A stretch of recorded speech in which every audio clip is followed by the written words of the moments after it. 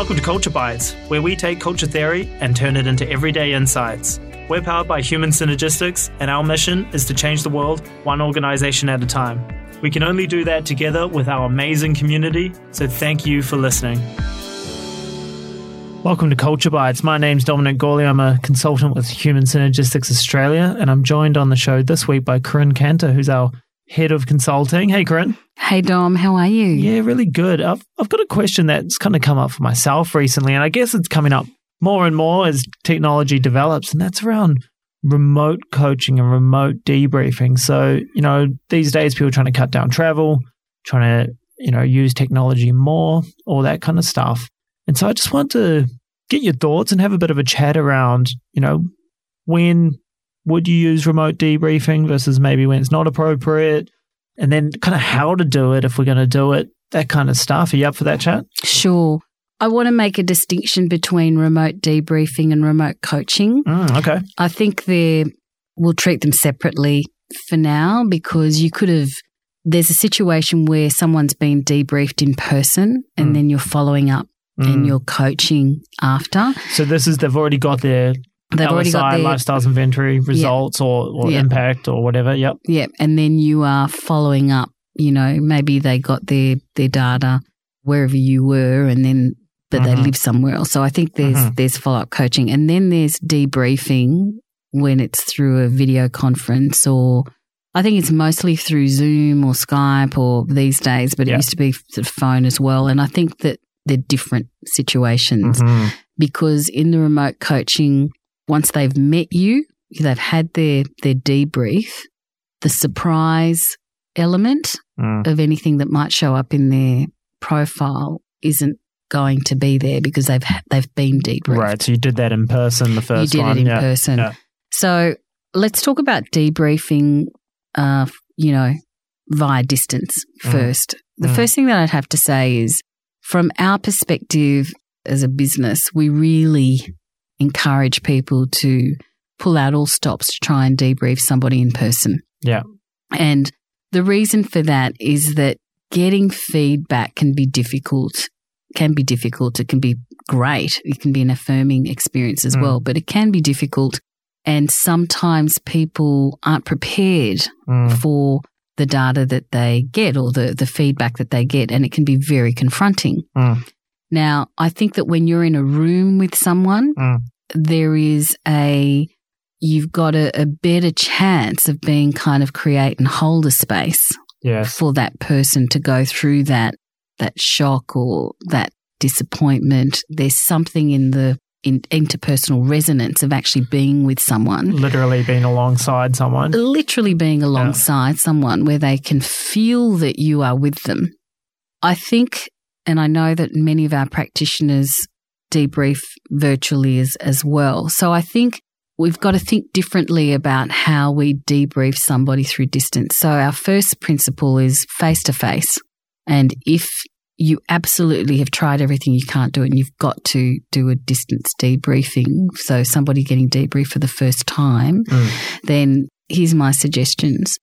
My learning is, how do we set somebody up for success? Yep. And me too. How do I set myself up? How do I set my client up who's going to receive the data? Now, if you don't know them, if you've never met them, then one of the things that I think is good is don't wait till the debrief to actually connect with them. Give them a call, do a video con beforehand, and 30 minutes would be enough, and just reach out to them. Even before that, I would reach out to them and say, hi, we're going to be working together doing a debrief. This is the process that I'd like to suggest. Let's connect. And in that connection, that VC, that first connection, is you're just really getting to know them. That's about rapport building. It's really about, who are they? What's important to them? What's happening in their world? What are their challenges? What are their opportunities? What do they want to get from the debriefing process? So it's kind of what we would do in a setup of the debriefing session. But if you're going to do this remotely, I'd connect first. Yeah. Because I think then when you come to the debrief, you've already had a connection. You've got some rapport happening, and you know something about that person. You can check in with them around things of, what's happening and how's this and how's that. So I think it's easier for them and easier for you as a debriefer practitioner if you've had some connection with them. Right. Already established a bit of relationship. Established, yeah. Yeah. And then it's not, when it comes to debriefing, they're not meeting you for the first time. Yeah. They're not going through telling you their story for the first time. Yeah. So it's a bit of, doing some of that beforehand, 2 weeks ahead of time, beforehand. I've even done 2 lots of 30, rapport building 1, second might be goal setting. What are you after? What's working? What's not working? So decide, negotiate, ask them what would work for them. But I've done 2. I've done that via phone and I've done it via the video. VC. I do mainly Zoom now. I think it is possible with good video conference that you can still get the micro cues and the micro expressions even though you're not in the room. Yeah.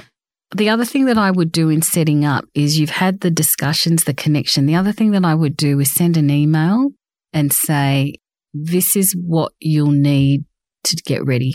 Okay. So you'll need to be in front of your laptop in a private room, no distractions. Yeah, not just in the open plan office not with in your the headphones. open plan, followed with your headphones. And also, if you're at home, make sure that kids are looked after, you're able to actually have that time to focus on you. And after the session, if you're at work, allow 30 minutes or an hour if you can before you need to do any more meetings. Okay. So kind of a list of instructions / suggestions around what they're going to need. I ask them to have their email closed but ready to go because I don't send the report until we're ready to discuss the report. Okay, so we're saying build some rapport beforehand and stuff. And I know sometimes I've done it where I was doing like a group introduction workshop, which I've done with them. And then maybe it's a remote sitting, I debrief some people in person, but this person couldn't do it because they were traveling that day or whatever. And so I've done it with them. So that's another way of building some of that rapport as well. But then when we go to do the thing, so it's getting them set up. Yeah. So they've got their computer sitting there, but you don't send their LSI report. Is there anything you do send beforehand? Yeah, I do. So in that list of email or conversation, so usually if I'll have the conversation, this is what I'm going to do. Yeah. Then send an email. This is what we talked about. So the things that I will make sure they have are the materials that we would use. So that might be the self-development guide. It might be the profile summary cards and the one-pager LSI. So I make sure that they have all of those things. So all the supporting documents and stuff like that. Yep. Yeah. And then make sure that they're ready on the day when I have to debrief. I might text them. So I make sure I've got their mobile. I've got all their contact details. I might, the morning say we're going to be right to go. Okay. Just make sure that they're right to go and then make sure that we're both ready to go when it comes. So when it comes in from my end, what I will have ready is I'll have an email open with their name on it that'll have a PDF of their LSI-1 and their LSI-2 report. But they won't have that and I won't send it until we've done some discussion of it. Okay. So do you, during the debrief then, are you like screen sharing that? Yes. Or, yeah, okay. Yeah. So what I do during the debrief is I do exactly the same practice. So Dom, earlier we had a discussion where you said that one of the things that you'd really like to get out of this is the ability to get some feedback about how you're doing in terms of your leadership as a coach. Yep. And so, so we might reconnect using what we talked about. So, and I always say to people, this is what we're going to do this session. I'm going to explain a bit about the tool. The other thing that I will have done is talked about the tool in one of those pre-sessions, to find out set it up a bit. how much they know, why are they doing it, they're doing it because they were told that they had to because it's a program or, get all of that up front. So then I'll just do a quick refresher on the tool and the LSI-1 because sometimes they've only taken away that it's blue, red and green. Yeah. So, go through the same process. When it comes to looking at the reward, so looking at confidentiality, all the things that we would do, it's your report. if somebody else knows about it, it's because, you will have chosen to share it with them. Yeah. It doesn't go on any file. All that stuff. We talk about reactions to which is LSI. all normal debrief stuff. All normal debrief stuff. And I would have also asked them in the pre-calls, if they've done 360, what kind of feedback have you had? What was the most useful feedback you ever had? Because that tells you how they like to get feedback and it tells you the insight, what they found useful. So I'll do that in the pre. And so when we come to doing the debrief, we've already done a lot of work and you've established a rapport.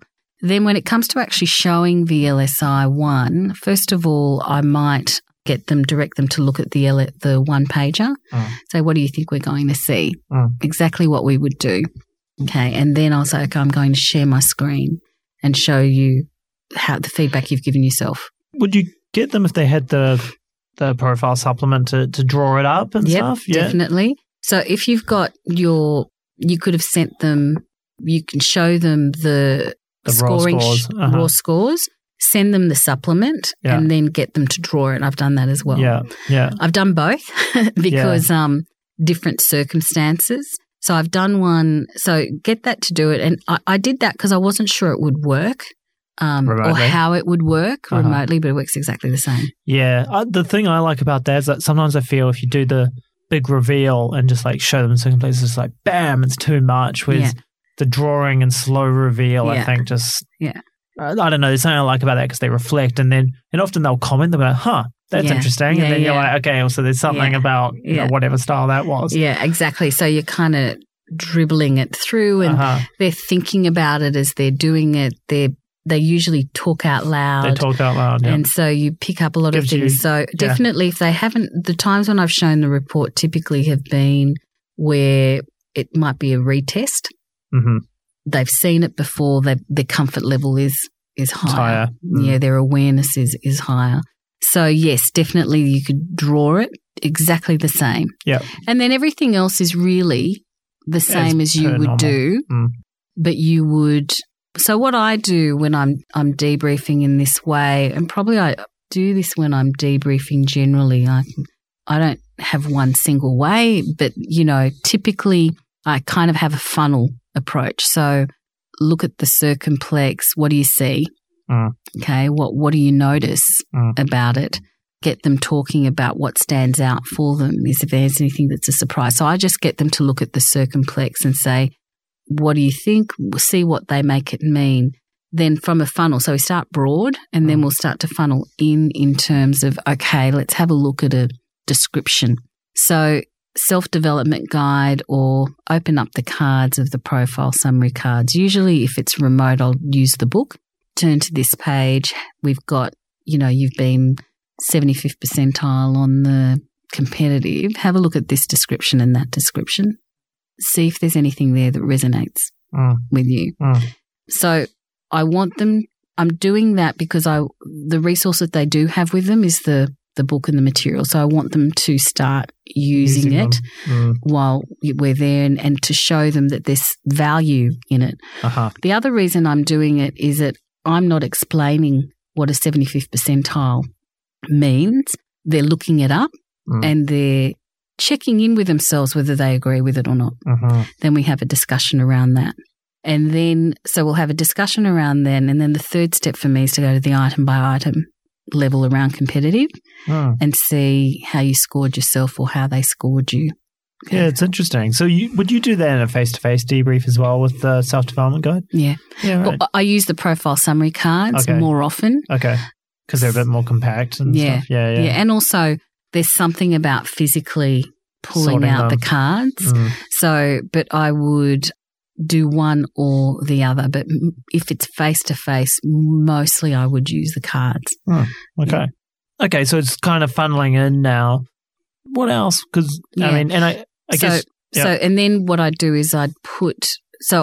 one of the things that I do is that as much as an hour and a half or 2 hours sounds like a long time, it goes quick. Very quickly.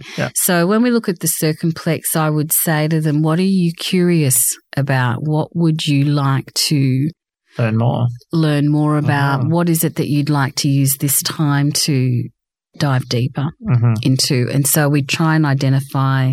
So I typically try and make the point of making sure that they know what's in the report. They see it. So anything that is in the report we've covered, so it doesn't look like, oh, we didn't cover it. What does it mean? But then we'll say, so I'll explain the table and then we'll go to the style that they're most interested in. Also, when I say style most interested in, it's also what interests you about the blue, and look at the blue that they've scored high and low in as well. Yeah. And then, so that remains the same. Pretty normal, yep. Yeah. Yep. And then at the back of the book, of course, is the outcome items and all that. So is that just as per normal? Yeah. Debrief process is as per normal. After we've gone, so we've done the funnel. For me, we've done the descriptions. At this stage in the brief, I will send them the report. Okay. So I'm going to send you the report so that you can see how you've scored yourself against the questions or how you've been scored.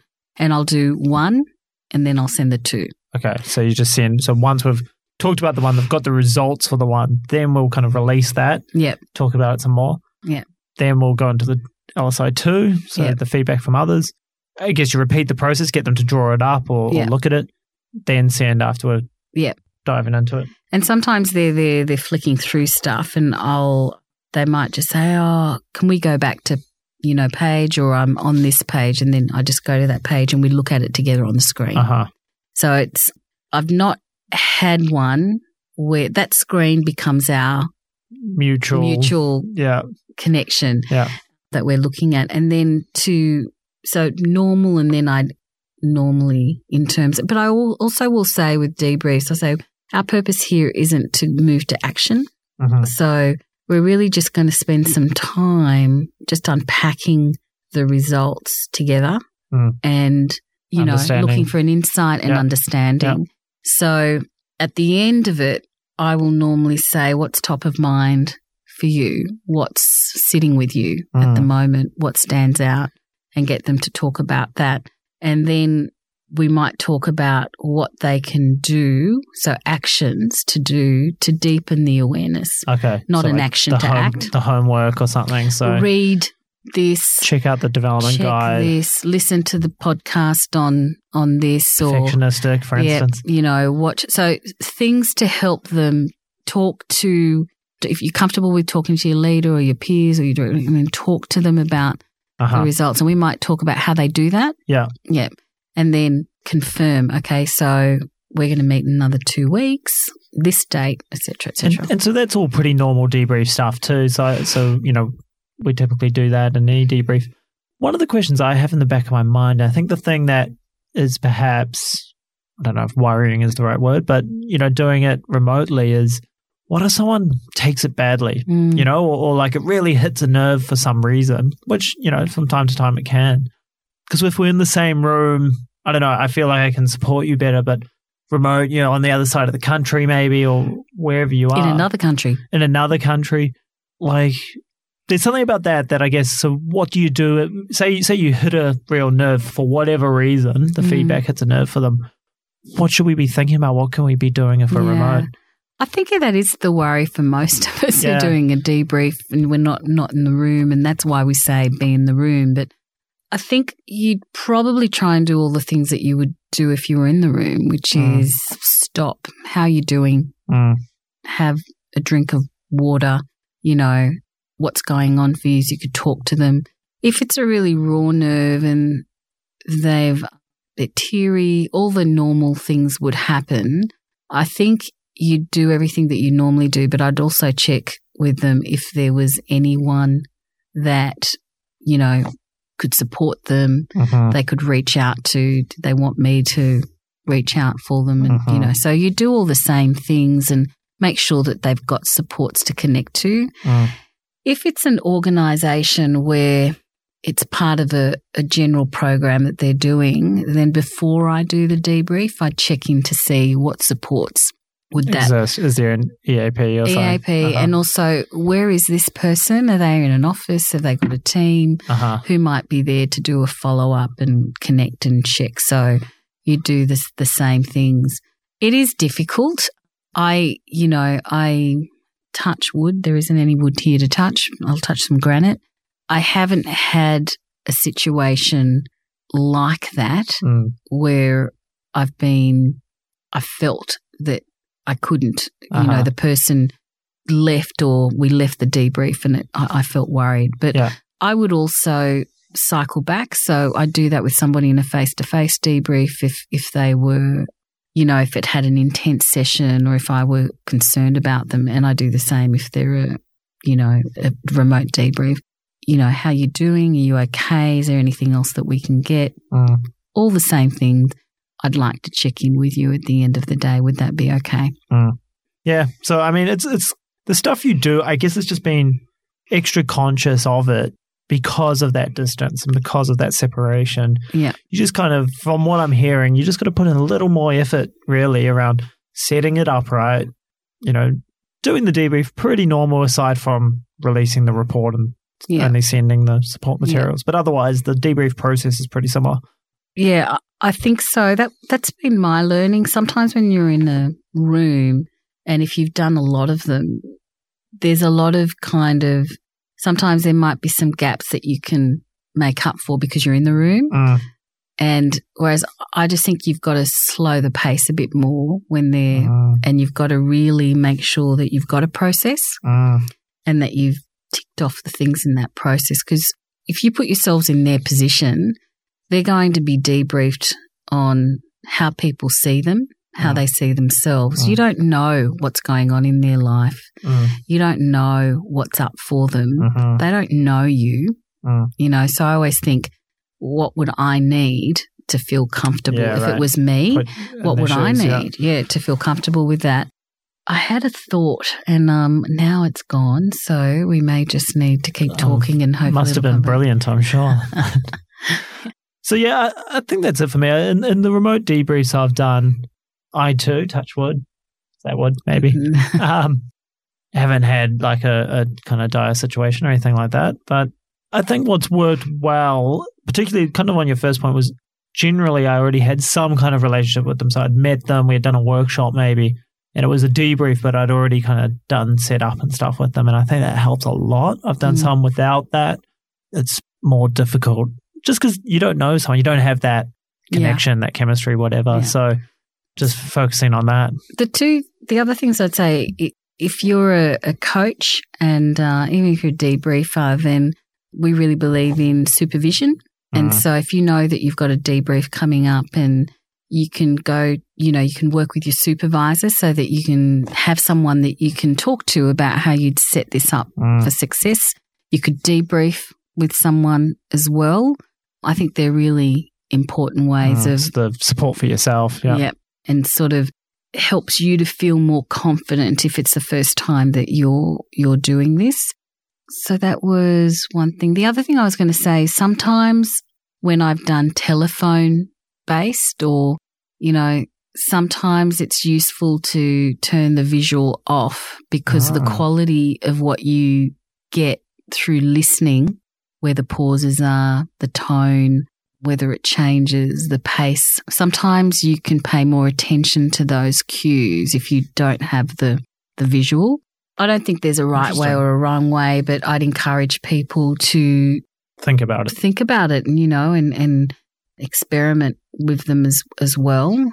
But I think it is possible to do it in a very supportive way that's effective and just have a process, understand that it's not going to be the same as just showing up in a room. And I think there's a bit more prep to do. It's interesting that I did have one coaching session where it was a third coaching session together with the person's manager, and I knew both of them face to face. We had done other sessions with other people and stuff like that.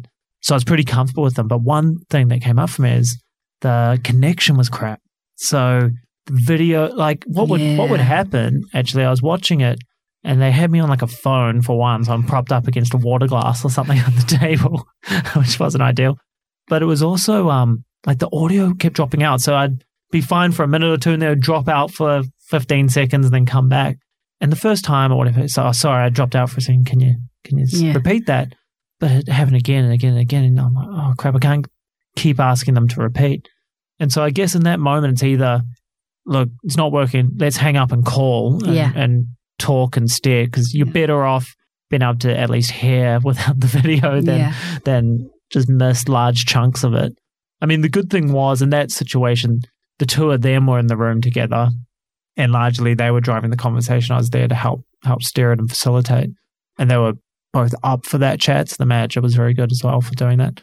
But I imagine if, particularly around a debrief or something, it's like, don't compromise if you're dropping out and stuff. Yeah. You're better off going to the phone or whatever stable connection there is versus. It's such a great point, Dom. And what I would say is put that in your email and your pre-call. Yeah. Make sure that you've got a connection that works really well and ask them to check the connection, because it may be that they need to do it somewhere else than when they were planning, or, it's going to have to be done by phone, which is not our preferred choice. But that's such a good point, because sometimes the technology lets us down. And I think too, if the technology's okay, like the visual working okay, audio's cutting out, in a lot of VC kind of mediums now, you can turn the computer audio off and call and do it via phone, but have the visual. So I think I'd encourage people, as you said, pause, let's stop. I don't know about you, but I can't actually hear you that well. Can we just stop and come up with a different plan? Yeah. And just rather than keep sort of pushing through it. Yeah, because I did for a while, because I was like, maybe it's just, a drop out once, twice, but then it just kept happening. I was like, oh my God, this is horrific. Yeah. And then you start freaking out. And luckily that one, because if it was the debrief, like one-on-one, that would have been a total disaster. Like at least a lot of it was them talking together, but still it's not ideal. So you got to change. Yeah. And I think sometimes with the VC, it's such a part of our world, our life now, that when it comes to debrief, we can probably be a little bit desensitized because it's just another meeting on VC and it's not. So I think that's the main thing I want to impress upon people, is to take the tips that we've given in terms of preparation before. A lot of what might happen that you're afraid might happen in a debrief can actually be circumvented or avoided if you do the prep beforehand. Yeah, great tips. Great note to end on. Thanks, Corinne. That's really useful. I think, to go back to where we started, face-to-face is always better, but understanding that sometimes it's out of our control, whatever, we have to do it remote. So these have been some really good tips if you're in that position, how to approach it in the best way possible and set yourself and your client up for the best success. Awesome. Thanks, Dom. Thanks, Corinne.